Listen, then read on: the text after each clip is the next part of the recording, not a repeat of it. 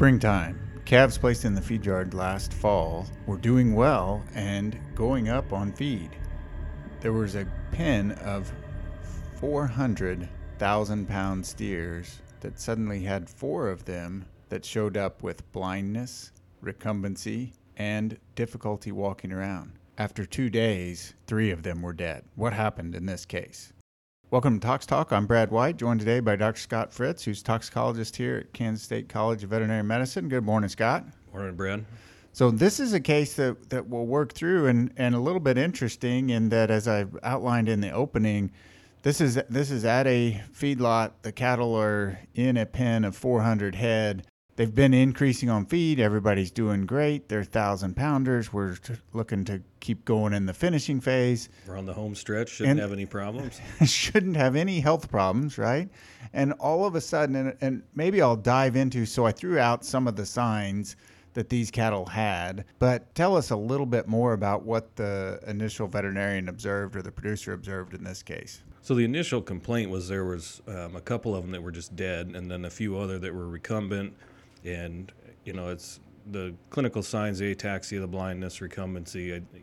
I don't think any of the listeners are probably too surprised that our differentials are going to be somewhere in the polio realm, brainers of some sort. The history I got, they had already attempted to treat some. They were using some thiamine, corticosteroids, and probably some sort of antibiotic, and weren't getting the response they wanted or expected to see. And so that, to me, we have a different thing going on than a traditional polio. Yeah, and it's sudden. Well, there's a couple things here to think about.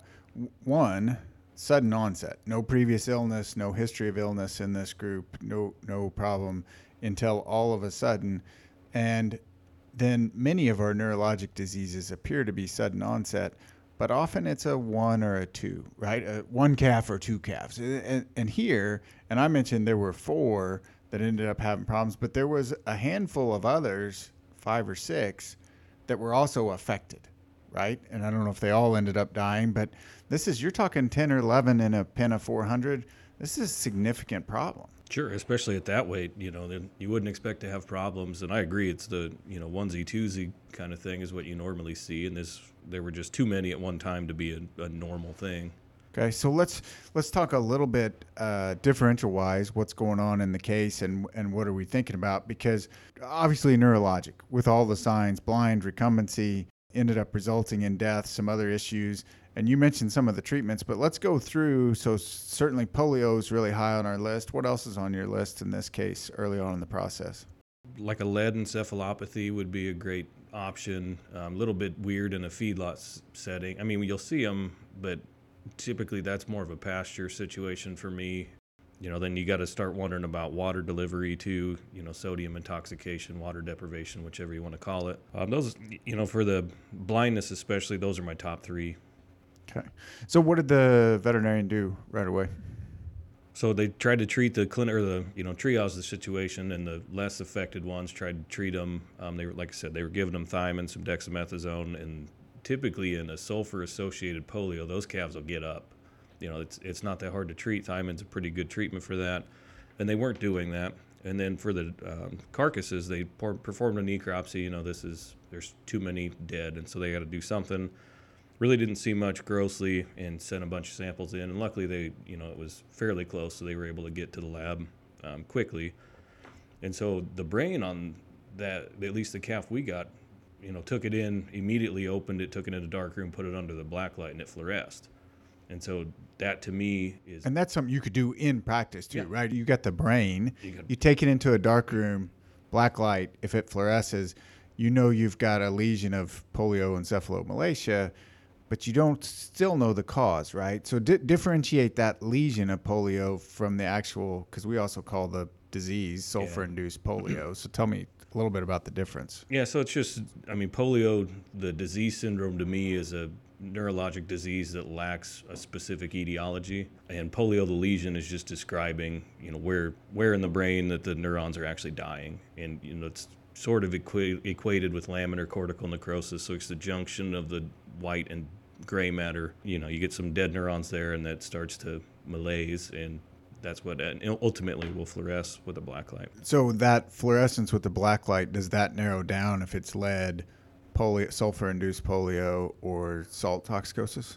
No, those all Yep. three can cause that lesion, and so it's still, it's at least we're narrowing. We're sure it it's a in. brain problem now. Right. Yeah, at least we know it's a brain issue. We still need to work through that and try to make a diagnosis. Okay.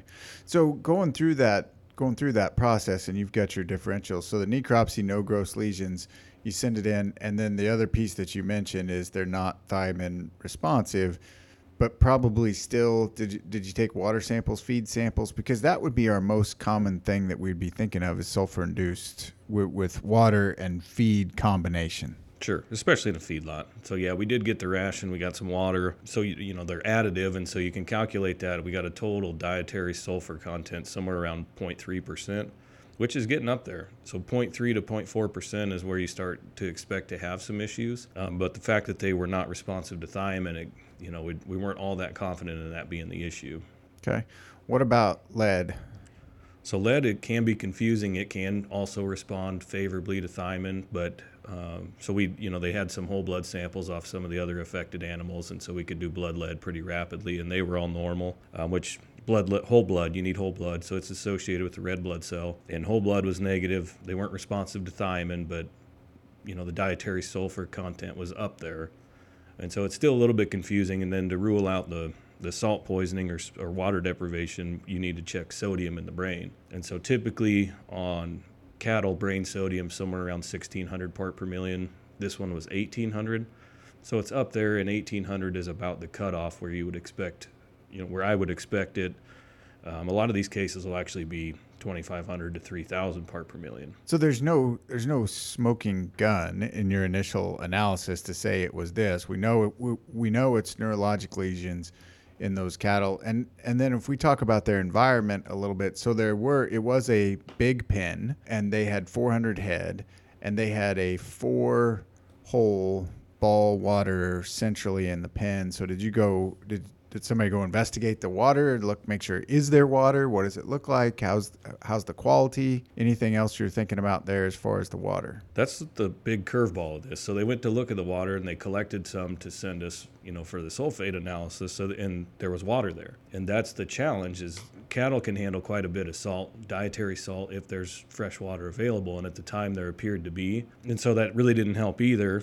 And the brain sodium, I just want to backtrack 1 second. So 1,800 is kind of borderline, but those animals that live for a couple days will equilibrate back to somewhat normal. So they could, at some point, because they didn't die, right? And can you do brain sodium on a brain that after necropsy? Yes. Okay. Yeah. So you got to take the brain, and so you fix half, send half fresh, and so we'll check the brain sodium on the fresh half, and they'll look at the fixed half microscopically. Okay, but they would have been after they didn't all die right away, so that would have been after some clinical signs, and we'll talk through the sodium toxicosis. But essentially, what you're saying is it could have been high, and then as they lived there in recumbency for a day or two, it equilibrated a little bit. Yeah, which happens. We see it. That's the confusing part. You've got the bell curve, and you're hoping to get on the high side of that to be more confident. But in this case, we just didn't get it. Yeah, and that's what it is. Well, and you and I talked a little bit about, as you think about that water, and so for this group of cattle, if you figure 1 gallon per 100 pounds, and it's springtime, so they're not overly consuming like they might be in the summer, and they're not consuming very little like they might be in the winter. So a gallon per 1,000 pounds, meaning this group needs about 4,000 gallons of water a day. One of the things we talked about was not just checking is water present, but is it accessible? And accessible may mean, can they all get to it? Are all the balls working? Were any of them stuck? And we talked a little bit about potentially stray voltage or some of the other stuff. Did you check out all of those potential issues that may have limited water intake? Yeah, they looked at the water, and they pulled the balls out just to make it a little bit easier for access, and they didn't note any stray voltage when they took the sample. And usually when cattle don't have water, they usually go off feed. And that's the first thing you notice, they're not eating. And so every time cattle don't eat, that's the first thing you check, is go check the water. And that didn't happen in this case either, at least on a herd-wide basis. So now we're back to how do we figure out what our diagnosis is. And the blood samples for lead negative. There was no thiamine responsiveness, which we would expect with sulfur-induced polio, and the levels in the diet were at 0.3%, which is a little bit below. It's a little bit high, but it's a little bit below. So we can rule both of those out. I probably still wouldn't throw the sulfur associated polio out yet, but it's the lead for sure is gone. Okay. And the sodium, is probably a little bit higher just on an elevated brain sodium. But so I guess what really broke the case open is calling back and getting some more information. And there had been a thunderstorm that had knocked power out. And my understanding is it didn't knock power out to the house, but it knocked power out on a different grid, which is what powered the well. Oh. And so the producer had no idea that power went out until he had talked to a neighbor and said it was out for 2 days, Saturday and Sunday or whatever it happened to be. And so that's ultimately, I think, where we're going to make a diagnosis is the water, or they didn't have water. And by the time power got turned back on, they were able to get access to water again and rehydrate. And that's when you run into problems with a salt poisoning case, is the rehydration. And I think that's so he wouldn't have known because he the would power never was know. out and didn't know because you got the water in the middle of the pen. Saturday, Sunday, the power's out. The power comes back on. You get water. Then you start having cases. How soon after that? A day or two? Pretty quick. How quick? It's usually a pretty quick. So if they're really dehydrated, so sodium's going to diffuse into the brain. It messes with energy production, and you need energy to pump sodium out of the brain. The problem is when it screws up the energy production, that pump doesn't work. They rehydrate, waterfall of sodium into the brain. You get the cerebral edema and the swelling. And that'll happen within an hour, a couple hours after rehydration. And that'll depend on the level of dehydration. So it's dependent upon the sodium concentration in the brain. But it's pretty quick. And again, it's a bell curve. So you're going to have some animals affected within an hour. You'll have some animals that are affected a couple hours later to even the next day sometimes. Yeah, absolutely. And so if it's really when they rehydrate that is the issue. So if I know the water was out or they didn't have access to water for a period of time, and especially on some of in this case, they're on full feed at the feedlot, they're getting enough salt in their diet that they're going to have salt in their brain. What should I do to reacclimate them? Because I don't want to give them full access to water right away. No, and that's the challenge. I mean, you got to get creative. How do you rehydrate? So the guidelines are generally replace the level of dehydration over 24 hours. So how do you rehydrate 400 head over 24 hours? With an automatic water. With an automatic water, yeah. Yeah. And it's so some of the things we've done is I had cases like this in practice where you just run the water on the ground, or if you've got an apron behind the feed bunk, Yeah. make them slurp it off of that so they can't just chug and chug and chug. Yeah, and sometimes big groups like this, you've almost got to split them up because you'll have and you mentioned this, there's a gradient of dehydration within that group. Sure, yeah, and that's the 400 head. You would almost have to. There's been some time, like if you've got them in confinement, you can throw a chunk of plywood over the slats and run water on plywood. Just you got to rehydrate them slowly, and there's various ways to do that. Yeah.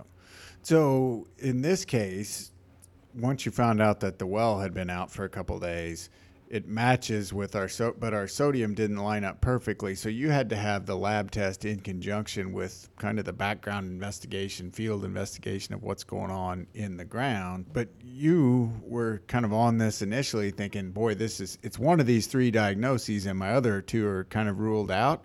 So I just got to figure out how that salt makes sense because that matched with the clinical signs you saw. Yeah, and it's like we had talked before. I was wondering about just the amount of water that could be flowed into that watering device, but they've used that pen, that way for a long time. And like you said, it's not August where it's 100 degrees, and it just didn't fit there either. So good point, because not just many of those automatic waters have relatively small capacity, which in a feed yard setting where they have access to the water and are in close proximity to it all the time, the flow may not be as big a deal as it is in a pasture scenario where cattle are going to come up as a group and then they may leave as a group, and the flow to refill that water becomes pretty important. So that's one of the things you looked at too, is flow and capacity.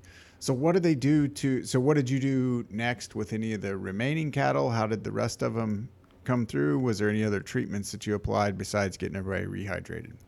Honestly, the problems kind of stopped after that. And so by the time everybody, again, you have a gradient, so you've got really severely affected ones, which are the ones everybody sees, and then everybody else seemed to do okay, and there hasn't been any other or weren't any other issues, pretty quickly after the fact. And so I think that makes us even more confident because the ration didn't change.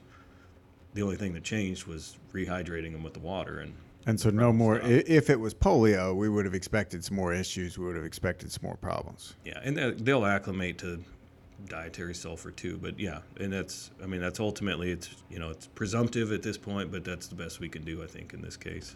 So I'm going to ask you a question, and I think I might know the answer. Is what do we do to prevent this? I don't know that you can. It's everybody knows water access is important, but it's when you rely on electricity and you don't have a good way to monitor it. I don't know what else you could do.